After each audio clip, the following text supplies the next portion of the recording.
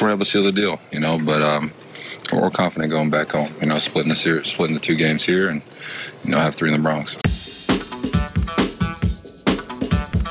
Well, Flip, that was Aaron Judge speaking Sunday night on our Yankees postgame show on Yes. And judging from his tone, not only is he saying the right things, Flip, but I think he genuinely believes that the Yankees are in a great spot heading home. What do you think? I think they're in a really good spot. They won the game they needed to win, which was they needed to win game 1. They did, because any game that you've got Verlander or Cole pitching in, you could be as great as the Yankees are. That is a supreme challenge. So they had to win the first game, and they did. And then with the Yankees now then breaking the home field, Houston then had to win game 2. So the Yankees won the game they needed to win. Houston won the game it had to win. Now it's 1-1 going to New York. And Game 3, which Joe Torre used to always say was the most important game of any series, because it's like it's a swing game. It's a swing game because at tied 1-1, somebody's going to come out with a 2-1 advantage. Or if you're up 2-love, it gives you a chance to go to 3-love and put you 1 away from accomplishing the mission. So Game 3 is always viewed as the most important game. The first 2 games these 2 games were epic. When I tell you epic, the score was, the game 1 had so much tension, and the Yankees did break it open thanks to Gleyber Torres. He was just a one-person wrecking crew. He was, and the Yankee bullpen did its job, and so you had the combination of the bullpen and the Yankee offense coming through and putting the Yankees in a great position, winning that first game. Houston came back, won the second game. There was so much tension and drama in that game. It was a classic postseason game. It was well played by both sides, and Houston came out on top. At home field matters, and it was Correa, who's been slumping, came through with a big hit that home run, won the game. But it was great television. It was a lot of drama, and as we talked about, it's 1-1 now going back to New York. For new listeners, I'm Kevin Sullivan. I work in the digital media department here at the Yes Network. To my left is Mr. John J. Filippelli, 5 decades in the business, and if I was counting in your office, I believe it's more than 100 Emmys, national and local. Is that right? I counted. Something like that. It's something like that. I don't know. It just says, what it says? It speaks to longevity. If you're around long enough, you're going to get a lot of things. And the other thing is working with such great people that we have at Yes, or that I've worked with in my career. I've been very privileged to work with the best people that this industry has to offer. And when you work with great people who have just so much talent, the result is always going to be a positive one. So fortunate there. I have 1 Emmy. And you burned it, though, right? Was the Ice Bucket Challenge? I'm like Susan Lucci. It's been 10, 12 years since I won one. Moving on. This is your year, then? I think so, right? Yeah, I think so. So wait. Yeah. We had 33 Emmy nominations last year. We won like 13, which is a nice number. So you did not get any of them? I was nominated 3 times last year. And got nothing? I was nominated. I was up against myself last year, and I still lost. There was a 3-person category. I was in it twice, and I still lost. That is amazing. Only me. That might be true. I've never heard of that. That's amazing. Well, this will be your year, though. I believe it's going to be the Yankees' year, too, but I believe it'll be your year as well. If it is the Yankees' year, it's going to be because of pitching. You've said it many times in the past. Pitching wins championships. You just said it 2 minutes ago. And I've been impressed with this pitching so far. Tanaka in Game 1 and the bullpen. Tanaka was great. I remember I said to you, we were going back to the DS, that Tanaka would have been my choice to start. Yes. He's especially the postseason. He goes to another level. It just the bigger the game, the bigger Tanaka pitches. I mean, that's been historically what he's done, and he was terrific against the Astros. He really was. He kept. He has so many pitches he could throw for strikes, so many weapons that he had them totally. He had the Astros totally out of sync. He did a wonderful job. He really did. And if Tuesday's game. For our listeners, we're recording this on Monday, so series is tied 1-1. Heading into Tuesday's game, if it's as advertised, it's going to be another pitcher's duel. It could be. I mean, it could epically be that. I mean, Cole has had a tremendous year. He probably is. If I had a vote, I guess I would go there. Verlander is also very deserving. They're going to be 1-2 no matter how you calculate, whatever math you use. They will be 1-2 in the Cy Young, voting. And so, obviously, what they bring to what Cole brings and what Verlander brings. And but Severino showed me a lot in his DS start. I mean, he challenged hitters. He hasn't pitched all that much. He doesn't have a lot of innings, which will work in his favor. If he's just coming back now, and as the postseason goes on, he'll get stronger and stronger. I think. But if I don't manage the team. I'm not in the front office. They've been very successful at what they've done, so I need to say that up front. But I would like to see the Yankees get more length out of their starters than they're getting. Tanaka could have gone, I think, in my opinion, a little longer. And you say, well, they've got a great bullpen. Why mess around? And you know what? That's a very good question. Why mess around? Well, here's the thing: is as the series goes on, and it's going to go back and forth. You just don't want to be put in a position where you're burning through your bullpen every day. Especially if Paxton's going 2 1/3. Well, he was showing signs of that he needed to be taken out, and I understood what they did. But still in all, I mean, he went through pretty much the entire pitching staff, the entire stuff that you could use other than the upcoming starters. So when you do that, and I think that may be the Yankee formula. Get whatever you can out of a starter. When he gets in trouble, then go to that bullpen, which is tremendous. But the truth is, I don't know how you could do that every game, because as it goes on, I think then you'll start to wear it out. And if you wear it out, I think then the Yankees could be in some trouble here. Yeah, to that point, real quick plug for Jack Curry. He has a segment on our social media platforms called 360 where he goes through each game in advance, 3 points in under 60 seconds. And so far he's been spot on, especially we just talked about the bullpen. Go check those out. You will be the smartest Yankees fan of your group if you check those out. I promise you that. Where do they find that? On our Twitter accounts, on our Facebook, on our Instagram. We are at Yes Network. Strongly urge you to check those out. Chad Green looked amazing. Yeah, I mean, he was so amazing that I thought he could have lasted a little longer. Again, the Yankee management sees things that, and Boone has done a tremendous job with this team. Agreed. That's up front. They see things that they're privy to things, and they see things that we just are not going to see or know. So it's easy to second guess and say, well, I would have done this or I would have done that. Hindsight is 20/20. It's very easy to do. And like I said, I think he's done an incredible job this year with all that he's had to manage and the crisis he's had to deal with. When I say crisis, the injury crisis was overwhelming, and yet the Yankees got through it and won over 100 games. It's an amazing phenomenon.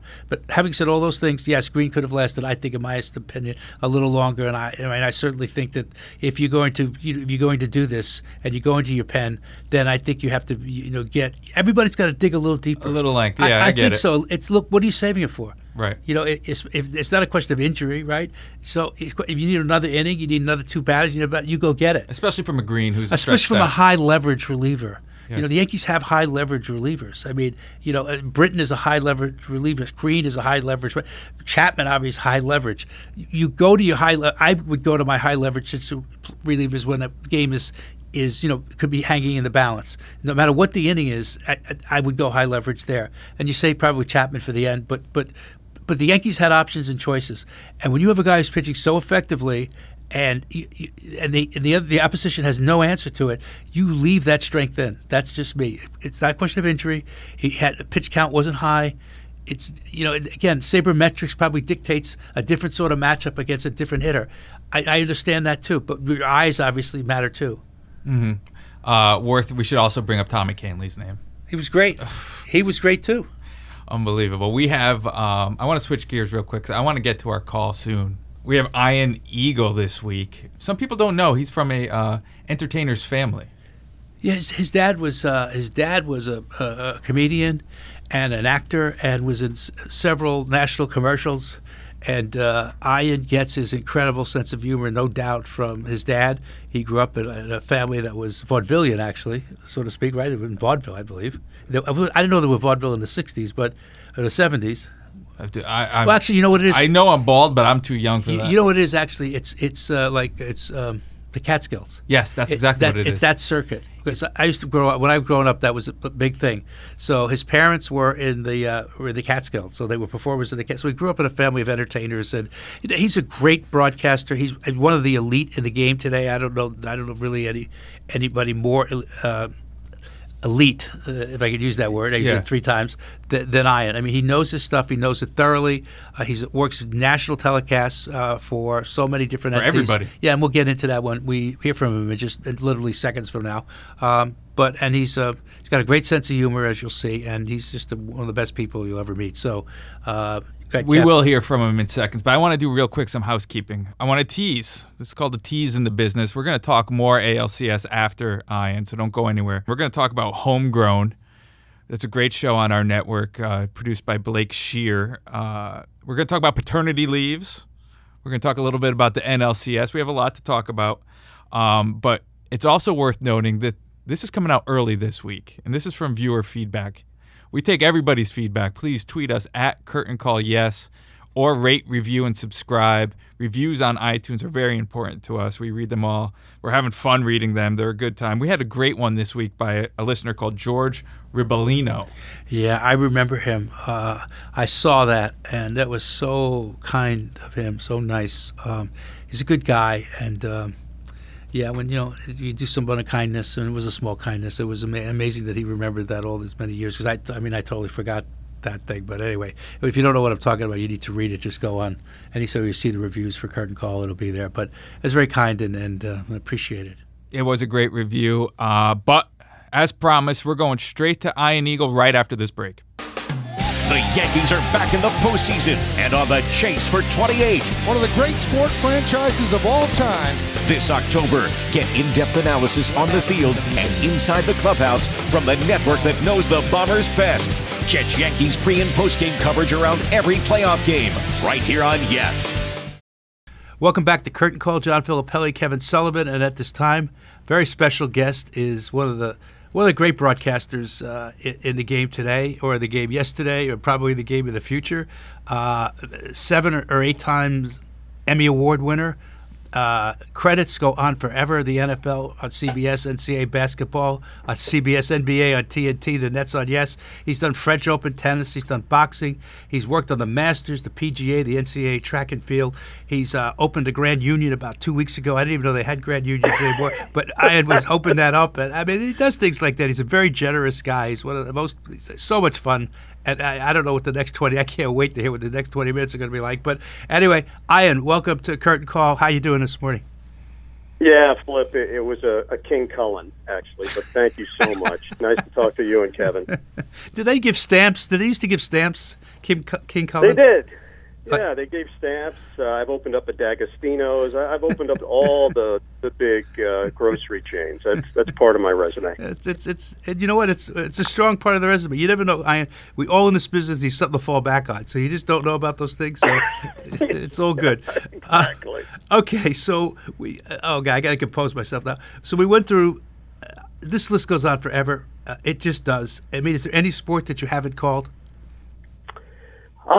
The one sport I haven't called, which you have actually talked to me about in the past, is baseball. And ironically, that's the sport where I thought my future was going to be rooted in. Growing up, huge baseball fan, and as I visualized what my career could be one day, I always thought baseball would be the main part of it. But, your career takes different turns, and I got some breaks in different sports.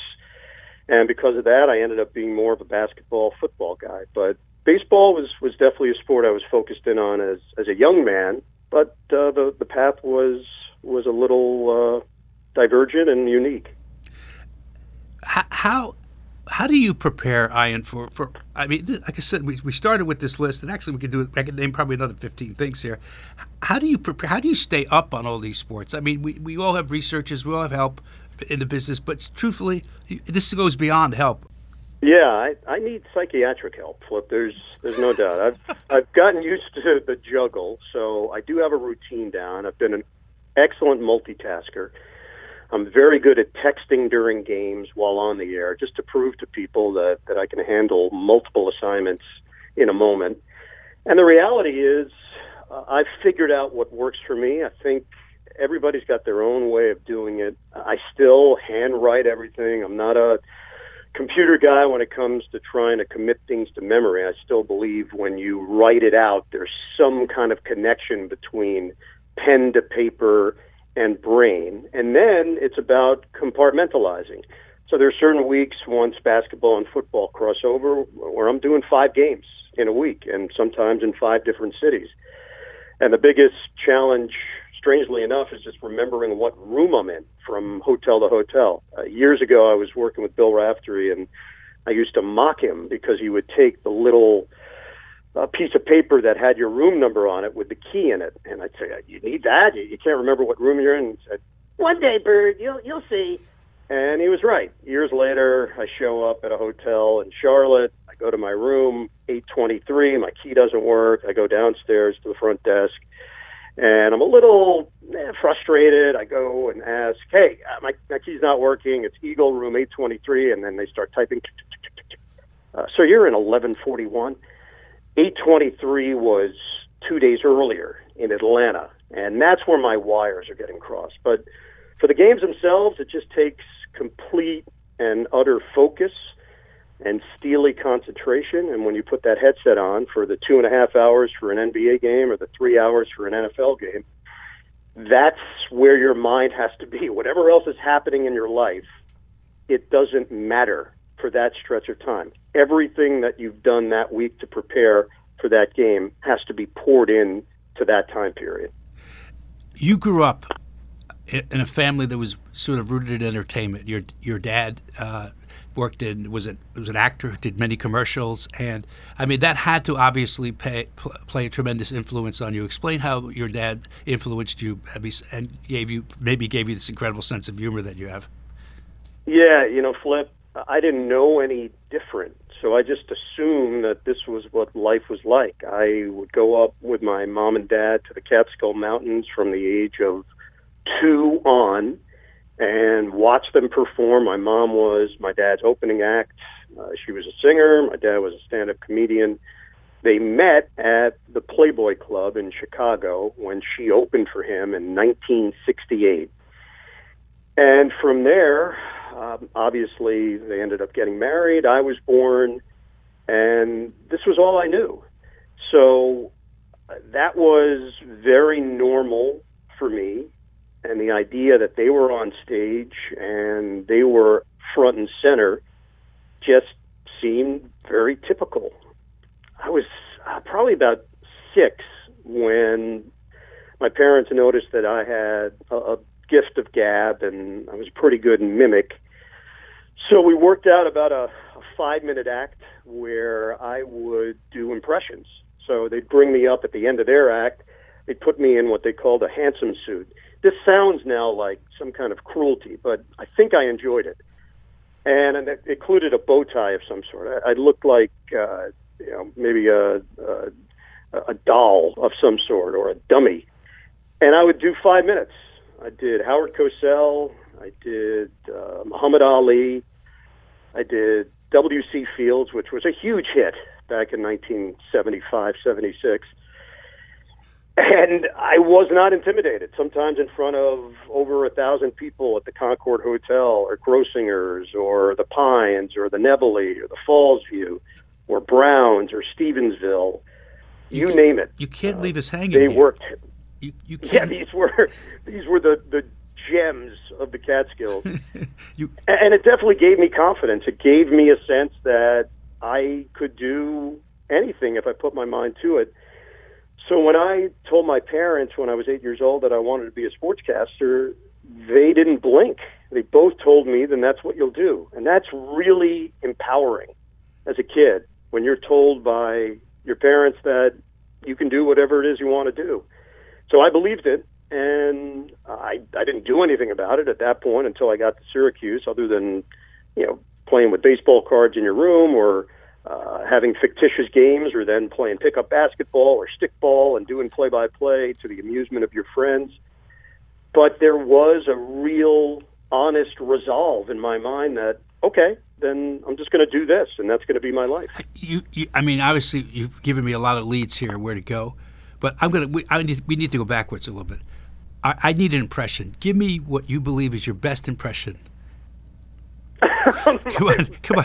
I know you haven't done it in a long time, but I'm sure our listeners want to hear your impressions. One of them. Give me one. Give me your best one. Well, I mean, from my act back in 1975, there's not much there. It was the usual Muhammad Ali stuff and Howard Cosell. I don't even know if I was any good. I just know that people responded because I had moxie. And I was up there in what was a green corduroy suit. So just that in and of itself it looked like it might be a ventriloquist act of some sort. So my impressions have now been more rooted in broadcasters, and Bill Raftery obviously is the one that comes to mind because I spent so much time with him, and the fact that I can get to his high level of ooh, onions. I think people respond for whatever reason because of his pure joy, and that I can mimic him. And in fact, on a net broadcast many years ago, the Nets were playing in Dallas, I want to say, and Kerry Kittles, who was from the New Orleans area, came up with a big bucket at the end of the game, and I did a call, my regular call of Kittles, and then I jumped on it with a Bill Raftery impression, and I just said something that I thought he would say, ooh, jambalaya! And Frank DeGrace, the longtime Nets producer, who obviously has a good ear for this stuff, hits me in talkback as we go to break and says, oh, isn't Raph the best? I said, that's not Raph. That's me doing Raph. How about that Flip impersonation you were doing? You had us all in stitches.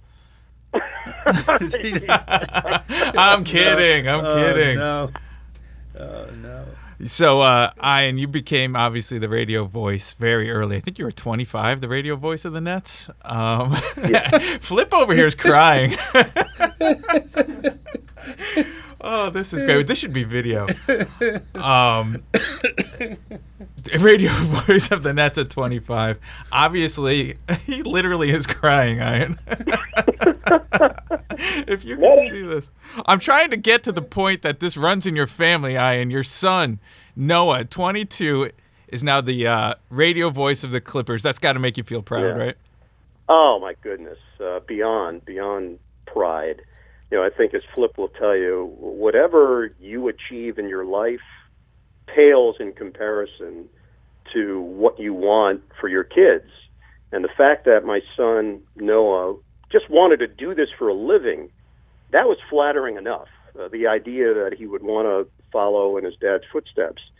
But then when he got to Syracuse and he showed an aptitude for it and had legitimate talent and had an understanding of what the business was all about and a real nice way with people and how to handle himself out there, that to me is so much more gratifying than anything that I'll ever do. So yeah, for me, for my wife Elisa, and for our daughter Erin, all you do is hope for the best for your kids, and you hope you put them in a position that they can go out and succeed. And the fact that he's out on the West Coast now, which has been great. It's off to a good start.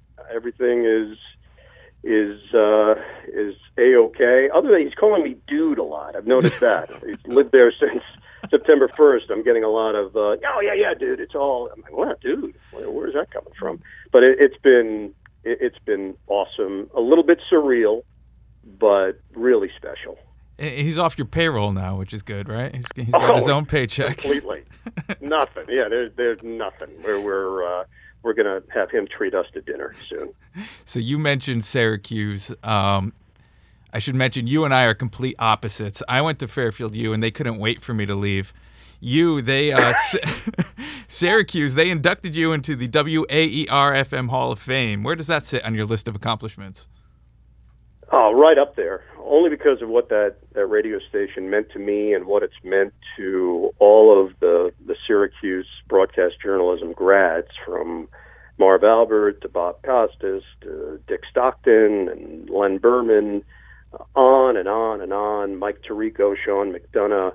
The list is endless, and it's a fraternity in many ways. I was in a fraternity at Syracuse, but I had this secondary fraternity of all of these people that had an aptitude for this and wanted to do this for a living and really loved the whole business of broadcasting and cared about it. And to find like-minded people, to find people that were passionate about something, there was a connectivity that was palpable and tangible when you're at school. You're all working towards something. And there's a wink to anybody that's come through the program of, hey, I get it, I understand, because it has been so consistent in how they pump out broadcasters. There's a very high bar for anyone that comes through Syracuse, and WAER is intertwined in that heavily.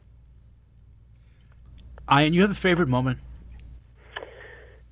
Yeah, I'd say from a broadcast standpoint, working the Nets games the year that they emerged as a legitimate force, which was 01-02.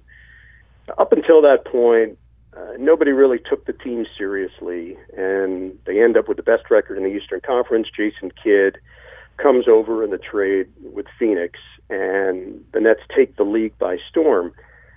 So that season in particular was pretty special. And then the fact that they went to a fifth and deciding game, that was a 3 out of 5 back then. It was the last season in the first round against Indiana in the 1-8 matchup. And Bill Raftery and I had a chance to call that game, double overtime, so much on the line for the organization. And to see, at the time, Continental Airlines Arena rocking, and it felt like an actual NBA raucous environment. And I just hadn't experienced that, even having started with the team in 1994. So, as you guys can relate to with your day-to-day lives embedded with the New York Yankees, there's just a different feeling when the team actually comes through and delivers. And that moment, to me, from a broadcast standpoint, was the culmination of so many things. And the friendship with Bill and the relationships that were developed, to see them break through in that way, that resonates still to this day. It's just it's a warm memory. Fast forward to today and this Nets team, the excitement level is off the charts. Is it comparable to those Nets teams back then, you think, Ian? It is. I would say the buzz is even stronger, much stronger, because of the star power. When you have Kyrie Irving and Kevin Durant now wanting to be a part of this culture and what's been built, and the way that they did it, more than anything else, when you construct a team, look, there's a lot of things that go on behind the scenes that no one is ever privy to, conversations, decisions that are made. But from the outside looking in, for so many people that were surprised and shocked that the Nets were legitimately being considered by these frontline players, those of us that have been around it the last 3 years, we were not quite as surprised because of what Sean Marks and Kenny Atkinson have done, and the confidence in which they've done it, the belief in the process that they've developed. So I'd say that from a culture standpoint, they were set up for this, but until you actually connect on the first day of free agency and open eyes around the NBA that everything that they had done, all the steps leading up to it, were correct, and then it actually paid off. There are plenty of teams that clear out cap space. There are plenty of teams that talk about changing the way they're going to do business, but this particular group actually came and delivered on all of the things that they mentioned. So to watch that happen just shows you that if you do things the right way, you don't skip steps, it can pay off. Now, you got to go out and prove it. It's all great now when you're relevant and people are talking about you, but I think they also know that you can't rest on those laurels, and now the team has to actually go out and show that this was all for a bigger purpose in mind. This team is talking about winning championships, not just winning New York, but actually winning a championship. That to me has put this franchise at a whole different level, even compared to the teams that went to back-to-back finals. And you mentioned Kyrie and KD, and everyone's excited about them, obviously, rightfully so. For me, though, I guess I'm most excited about potentially seeing a healthy Karis LeVert for a whole season. Yeah, really talented. The Nets took a chance on him in the 2016 draft. He was certainly better than being drafted 20th overall, but there were serious concerns about his injuries and the variety of surgeries that he had on his foot. That's why he dropped. Most people didn't think he would even go in the first round, but the Nets did their research, felt comfortable with the rehab that he had done, and moving forward thought he could be healthy and would be an effective NBA player. He's gotten better every year. He's going into his fourth year in the league, and now people believe he has a chance to be a star. That's the other part of what we've seen with the Nets, the development with the players. Karis LeVert has gotten better. Spencer Dinwiddie has gotten better. Joe Harris has gotten better. Jared Allen has gotten better. This is not by happenstance. This is the way they've set things up, that if you come to Brooklyn and you are open to coaching, which is a bit of a misnomer. People think, oh, it's the NBA. Guys don't want to be coached. Yeah, they do.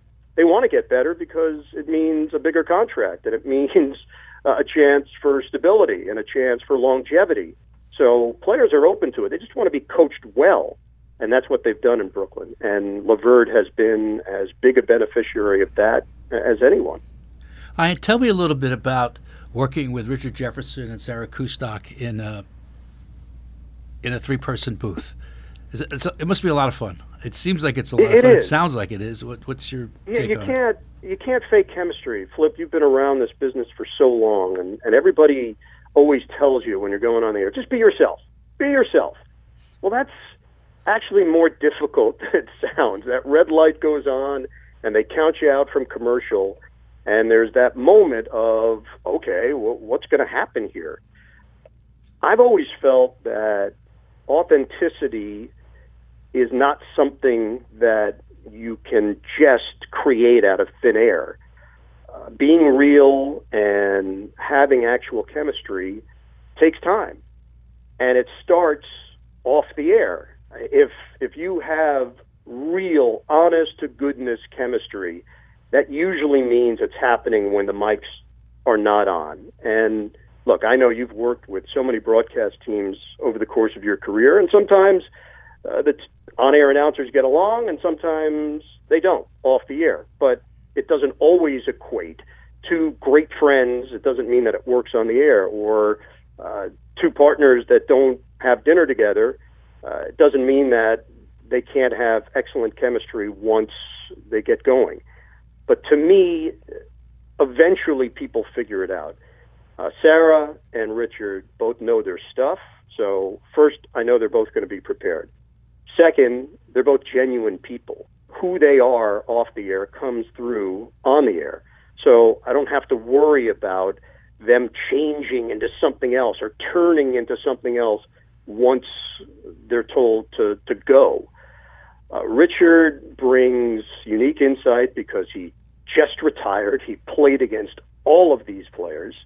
He has his finger on the pulse of today's NBA. And then the other part is you're not quite sure what he's going to say. And I mean that in a positive way. The fact that he can take the conversation in so many different places makes it exciting. As a viewer, I would think that's part of the allure. You want to know what Richard has to say because it's a little bit unpredictable. Sarah, on the other hand, has done so much research. She speaks the language. She's so well-liked and well-respected by people around the NBA that they are giving her information that other people just aren't getting because of the trust factor and because she's constantly around. She's at practice. She's showing up. People want to share information with her, and the way she's able to synthesize it and then put it out over the air in a digestible manner, that showed from day one. When she was on the sidelines, you could sense that there was more to her than just a 25-second report. So the passion comes through the three-person booth, which, as you guys know, some play-by-play announcers will complain about because it means less airtime for them. I just never view it that way. It's all one product. You're viewed as a whole. Viewers just naturally will listen to a group and say to themselves, well, I like them, or I don't like them, as opposed to, well, I like him, I don't like him, I like her. You're viewed as a team, and that's the way I look at it. We're a team. When we go on the air, it's a 3-person team. Yes, that's everything you said. I agree with everything you just said. But I'll take it a step further. When you have a play-by-play person who is generous, by that I mean someone who isn't about putting the spotlight on themselves, is about the best broadcast they could get, they can have. That means sharing. That means setting people up to succeed. Putting them in a direction where their area of expertise will really shine. And that's easier said than done, and not every play-by-play person does that. The really good ones do that. They set up their booth mates. They work with their booth mates with the idea that everything that comes out at the end is a team effort, and you exemplify that. And that's one of the reasons the net booth works as well as it does. Well, I appreciate that, Flip. I think you have to be malleable.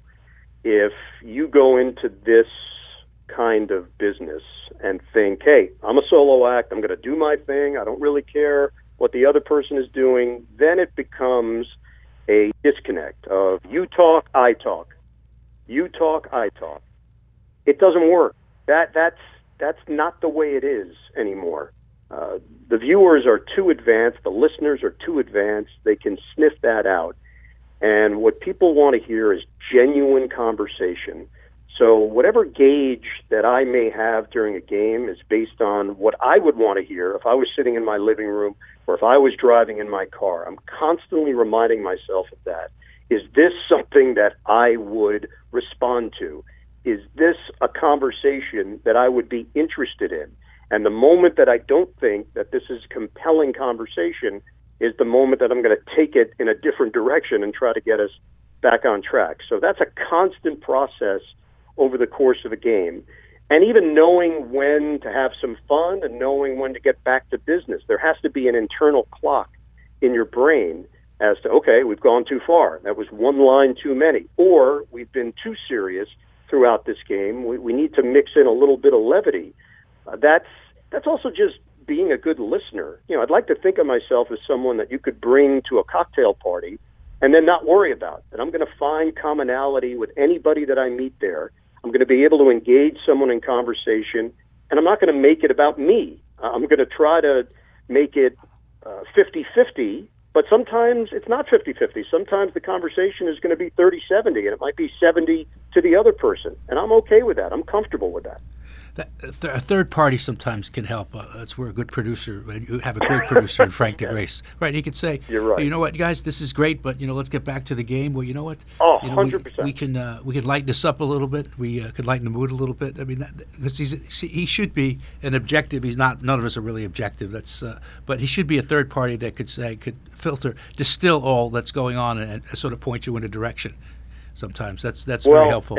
I'm not just saying this, Flip, because Frank's going to be listening to the podcast. I really do mean it. He has a gift for that. He has a real knack for knowing when to shift gears, what works in the moment, how to create conversation sometimes when you need it. The goal is to be informative and entertaining, and not always in that order. Look, we know the Nets haven't had the best teams through the years, so sometimes you've got to put the entertaining part in front of the informative part, and you've got to keep the broadcast moving, and you have to keep it interesting.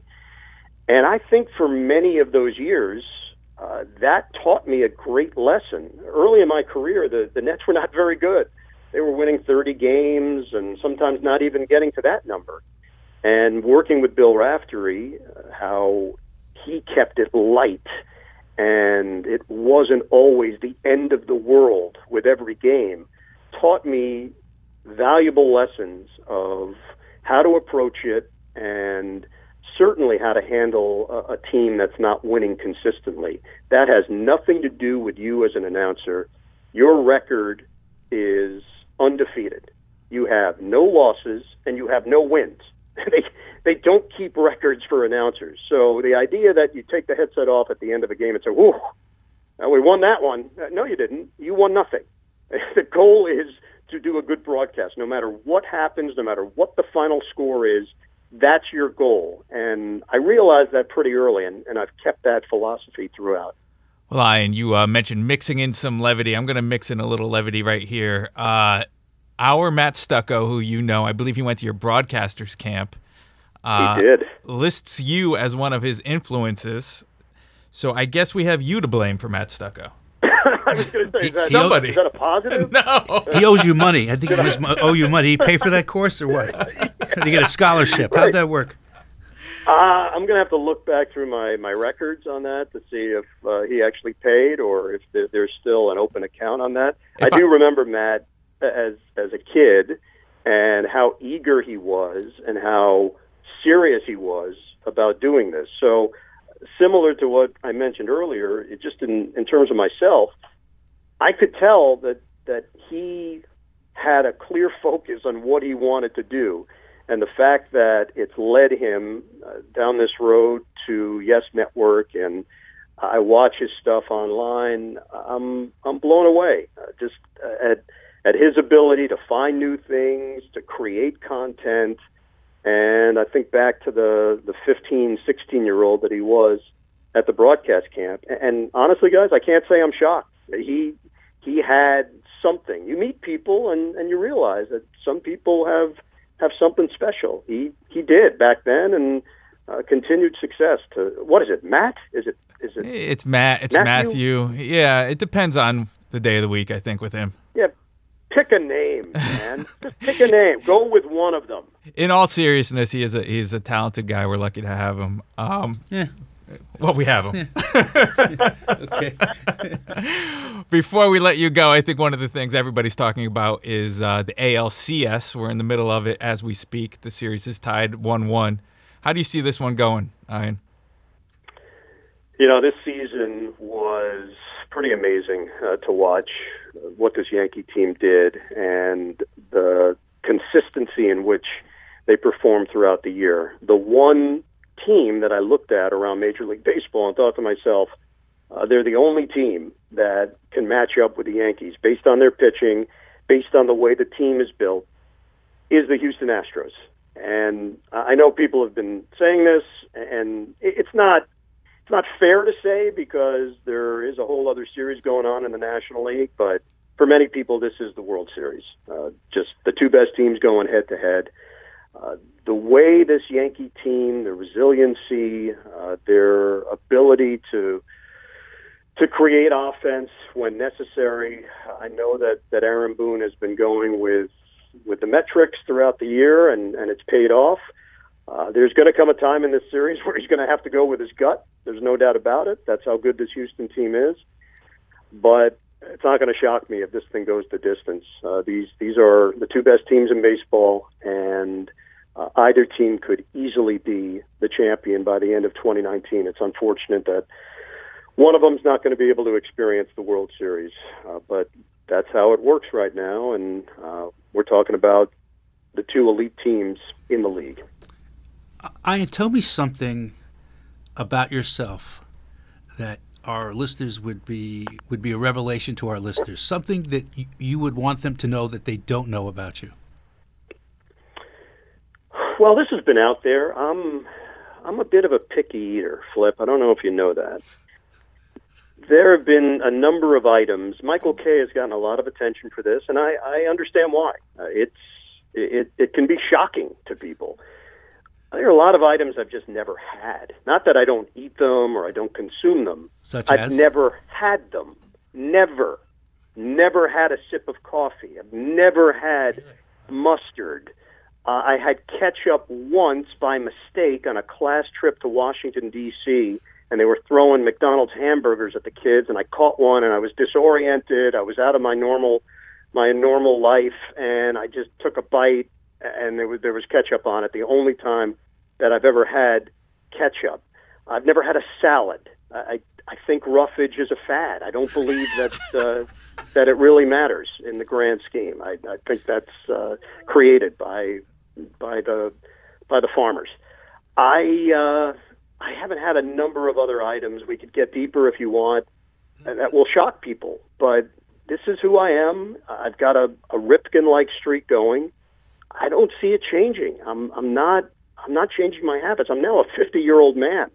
I have the same eating habits as a 9-year-old, I would eat chicken fingers every day if that was accepted by society, but it's not. See, something told me I was looking sort of for a different answer than the one you gave me, although the one you gave me was fascinating in its own right. All right, so, okay, I'll go on to one more. This is my final question to you.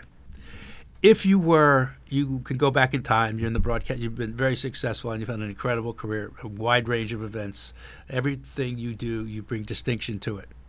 If you could go back in time and pick one event, just one, sitting in a truck, you're in the booth, you could call the game or the event, what game or event would it be that you haven't worked on that you would have loved to have worked on historically? Whew. That's a great question. I'm going to be very upfront here, and I recognize fully all of the aspects of my employment and this podcast, but it would be the 86 World Series. That's the event that would probably be the one if I could be dropped into it, parachute in, and it would be a hot tub time machine. That would probably be the one. Just the drama, the whole way that series developed, and considering the end result, that's probably the one that comes to mind first. I'm speechless after that. I know it. Can we edit out of the podcast? We'll change that to 96. We're good. I'm sorry. I got that one too. No, I misspoke. Completely. Well, that's interesting. Listen, our time, we've spent a lot of time with you. I know you got things to do, so we appreciate you coming on. And for people who are not all that familiar with Ian, then you should get familiar with him because he is really one of the great voices in broadcasting, and not only a great professional, but he's one of the best people that I've worked with in my 5 decades. As we like to preface this, I've been in this for 5 decades, and I don't know a better person. So, or a funnier one, or actually he can be very poignant on occasion, although those occasions are few and far between.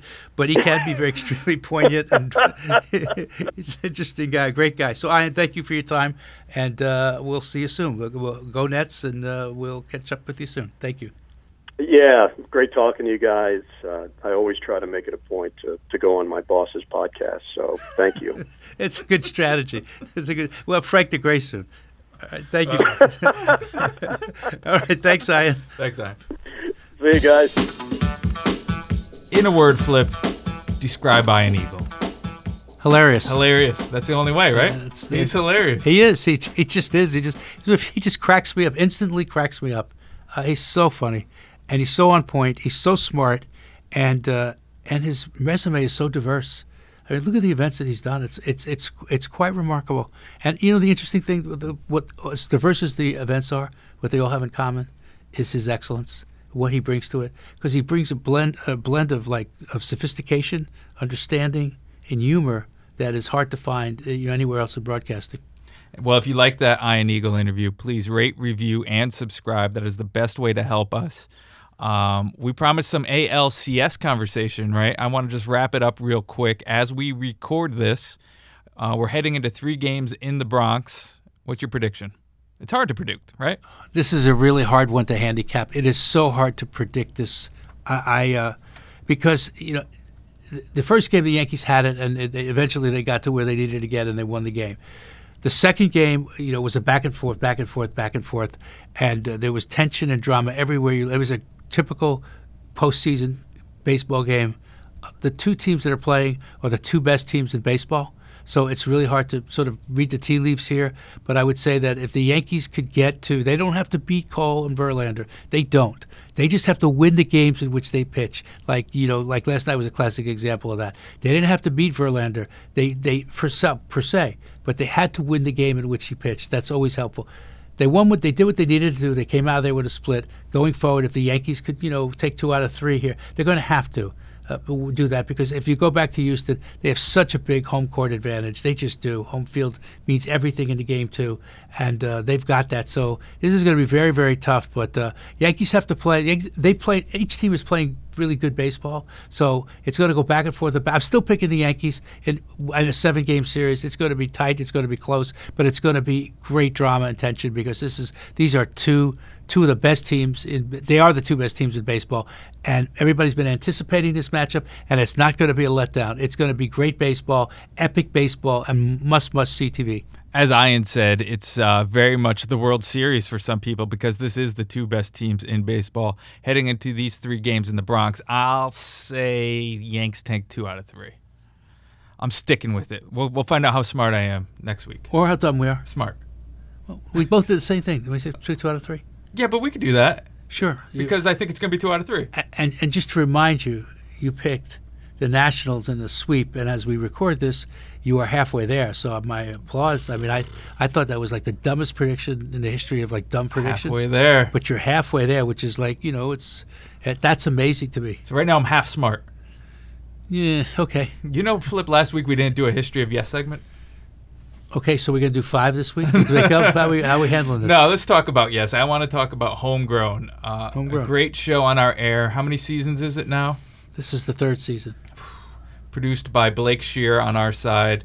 Matt Wormus has a big part in it. Tell me a little bit about the history of it, how it became. It's not our first reality show, if you're going to call it a reality show. No, we did Ultimate Road Trip. Yeah, some years ago. Yeah, that was the first one we did. This one is a little bit more rooted in in sports and baseball.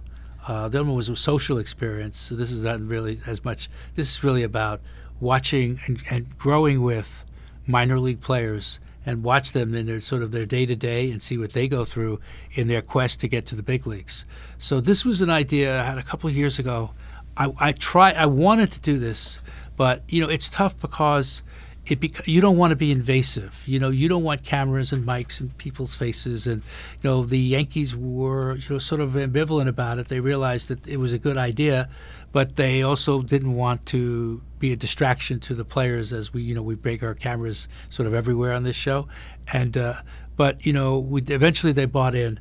And that allowed us the access, and we've been very fortunate to work with David Abrams, who is one of the nicest people. He's extremely his wherewithal and his ability to see the big picture is like amazing. And David Abrams is he's the president of Scranton Wilkes-Barre, which is the AAA affiliate of the Yankees, where the Homegrown is basically, we basically film it, and we interact with all the players. And what's great about that is, as they come through the system, as Gleyber Torres came through the system, as Severino came through the system, as Judge was already here, but as Frazier, as those players come through Sanchez, as they come through the system, they get to know us before they get to the big leagues. So there's a great relationship builder for us. That's one of the reasons we do the show, is to build that relationship. So when they get to the big leagues, they know who we are. There's a trust factor, and we're able to work with them hand in hand to sort of promote them and to help them understand the value of media, and which is very important this day and age. So there's tremendous value in this for the players, and it also teaches them sort of to be around media and cameras, how to conduct themselves, because in this day and age, everybody's got a camera in their face or doing something, and it sort of takes a certain amount of training to handle it well. And part of filming Homegrown is to give them the training that they need to be successful there. Tremendous value for, you say, the players. I think it's a win-win-win, right? Because there's value for the players, there's value for the viewers, and there's also value for us, the producers. And I might be too inside baseball here, but when you come up with these players like a Gleyber, now by the time he makes it to the bigs, you guys are already buds.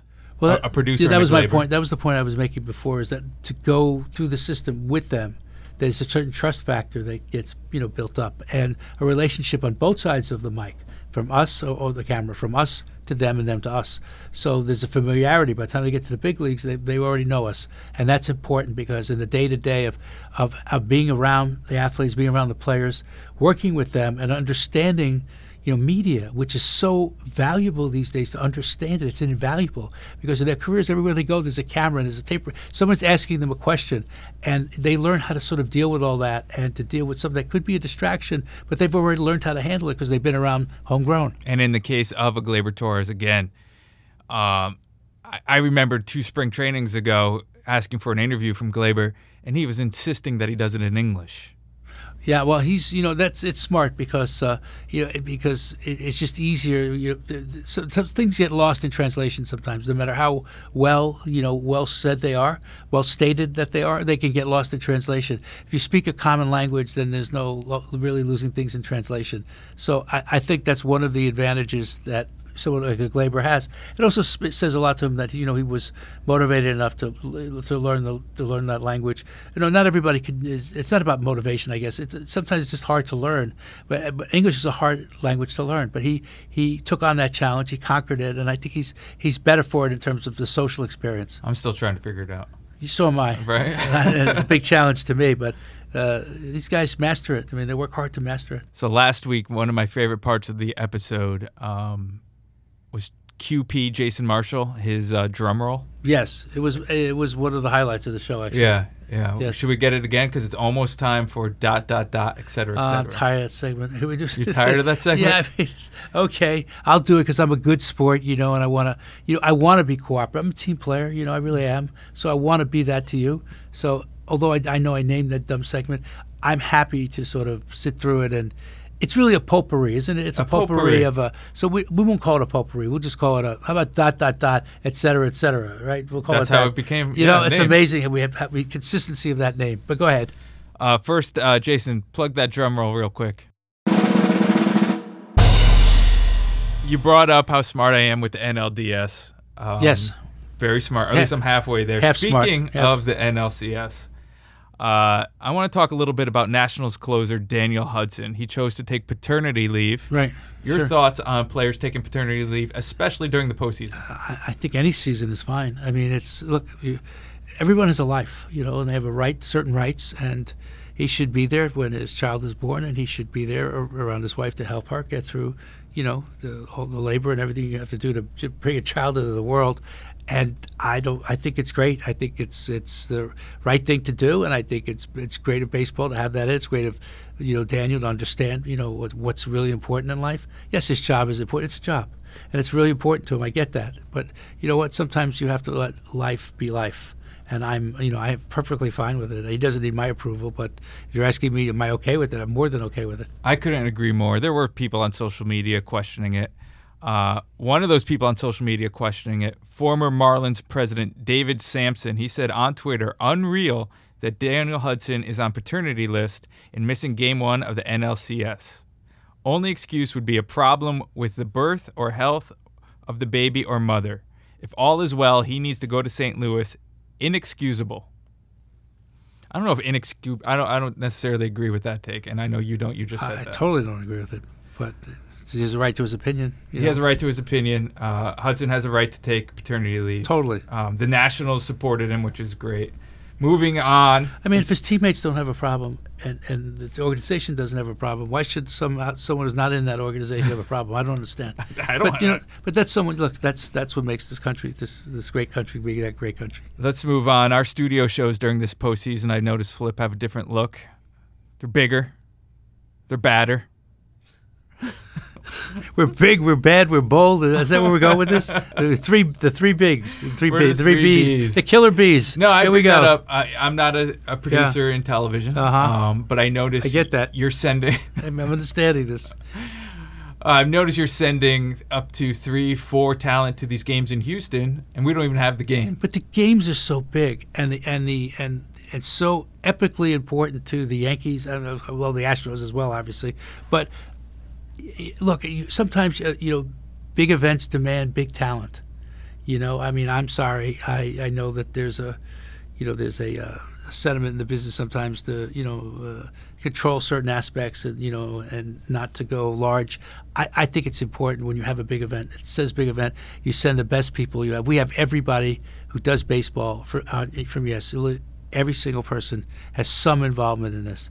And I think it's critically important that it be like that. We have terrific people who work there. And Buck Showalter, we brought in to do some stuff. Jeff Nelson as well. So Both have been great. They've been terrific. And then we get David Cohn and Paul O'Neill to work with Michael Kay in the Bronx. In the Bronx.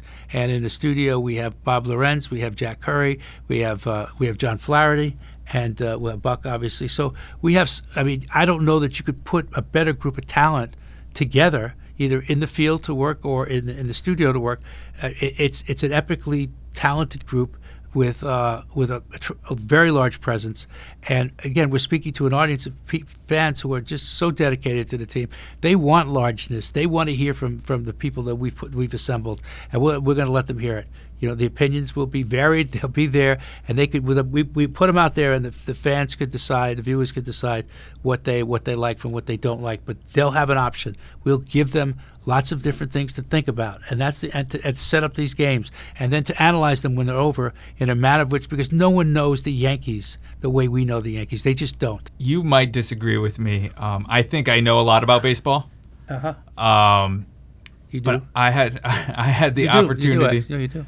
I had the opportunity on Sunday night to watch a lot of the game with Buck Showalter. Isn't that great? Wow. What an experience that is, huh? I mean, it's like he's managing out loud. He's managing out loud. So you hear, look at this. He's doing this. They're doing that. You see the way that he looked at the coach. You see the way he looked at the dugout. You see the way the catcher looked at the batter. Yeah. You see the way the batter looked. I mean, he sees everything. His level of observation is like no one I've ever met. And I mean, I know the game backward and forward. I just do. I know Sorry. you do, yeah. But you know what? He runs rings around me. He just does. I mean, that shows you the level of understanding and awareness of the game that he has. Like I said, it's like no one I've ever met who has that kind of ability. And I hope, I don't know what he's going to do. I have no idea. I have a couple of guesses, but that's all they would be. I hope he goes back and he does what he's just brilliant. He's a good broadcaster, by the way. He really is. But he was a great manager, and I hope that's what he goes back to. So I'm 20 plus years in sports and entertainment. Rarely am I awed. And that was one of those moments where I just sat back and watched, and I was like, "Wow, Buck!" He's a wow. He's a wow plus 10. He's amazing, and he's funny too. He's he's great. Hilarious. Oh, he's great to listen. You know, I didn't know him all that well.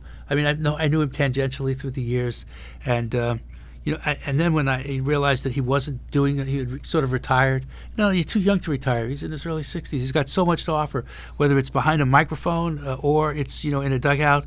Managing whatever he decides to do, he will bring it to a level of preparedness, a level of understanding that will make the game. It will help elevate the game. The game is great, and there's very few that can actually elevate it on some level. He's a difference maker. So I'd be really happy for him if that's what he decides to do. If he is going to manage, go back to managing. If he decides he wants to be a broadcaster, I hope he finds a home here at Yes, because I think he's just been remarkable, and I would love to have him, stay with us. I have another topic here during this segment, but before we do, I want to mention, I believe it was Saturday night, the studio crew did an amazing job on Yankees postgame. When they started talking about changing signs, Sanchez was changing signs when nobody was on base. So that segment, just for reference, to put it into context, we put that on Twitter, and that was our most watched viewed clip of that night. And never is that the case when there's nights where there's home runs where Giancarlo Stanton hit a home run. This beat that. Well, there's a lot of curiosity about it.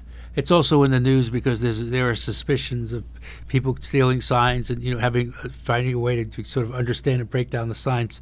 And are people tipping pitches? Are they not tipping pitches?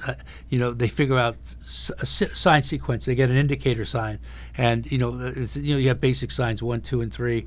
1 is for a fastball, right? 2 is curve or slider, 3 is changeup or whatever. That's usually the way it works. And there's an indicator sign. In other words, I can put down 1, 2, 3, 1, 2, 3. Then when I tap my shin guard, that might be the indicator. So if I go 1, 2, 3, 1, 2, 3, tap shin guard. That means the sign that you do after that is the sign we're going to use. So say you want to throw a fastball, and he goes 1, 2, 3, 1, 2, 3, tap of shin guard. That's the indicator sign. 1, then 2, 3, 2, 3, whatever they put afterwards. That 1 after the shin guard tap means fastball. So, and again, some of these signs are basic. There's all kinds of ways they could break it up and change it. When they have runners at second base, they usually do it because that's a good way for the runner at second to sort of peek in, see what the sign is, relay that to a hitter. If they can figure out your signs, relay it to a hitter. Like he may touch the bill of his cap, and that might mean fastball. He might lean on his knee. That may mean a curveball or a slider or whatever. There are ways for the runner at second, to sort of pick things up. So that's one of the reasons they change. But if they change with no one on base, that is because they're just being extra cautious, because the Astros have a history of being able to pick up your signs, and the Yankees just being cautious, which is smart. The game within the game. It's fascinating to me. Switching gears, as promised, before Sunday's game, you and I sat in my office and we watched the Jets try to lose that game. Boy, did they ever try. They tried. Did they ever try? But they won. Listen, they beat the Cowboys. That's all that matters. That just shows you the difference when you have a good quarterback in the game. It matters. It changes everything. It's the most important position in football. You play fantasy football?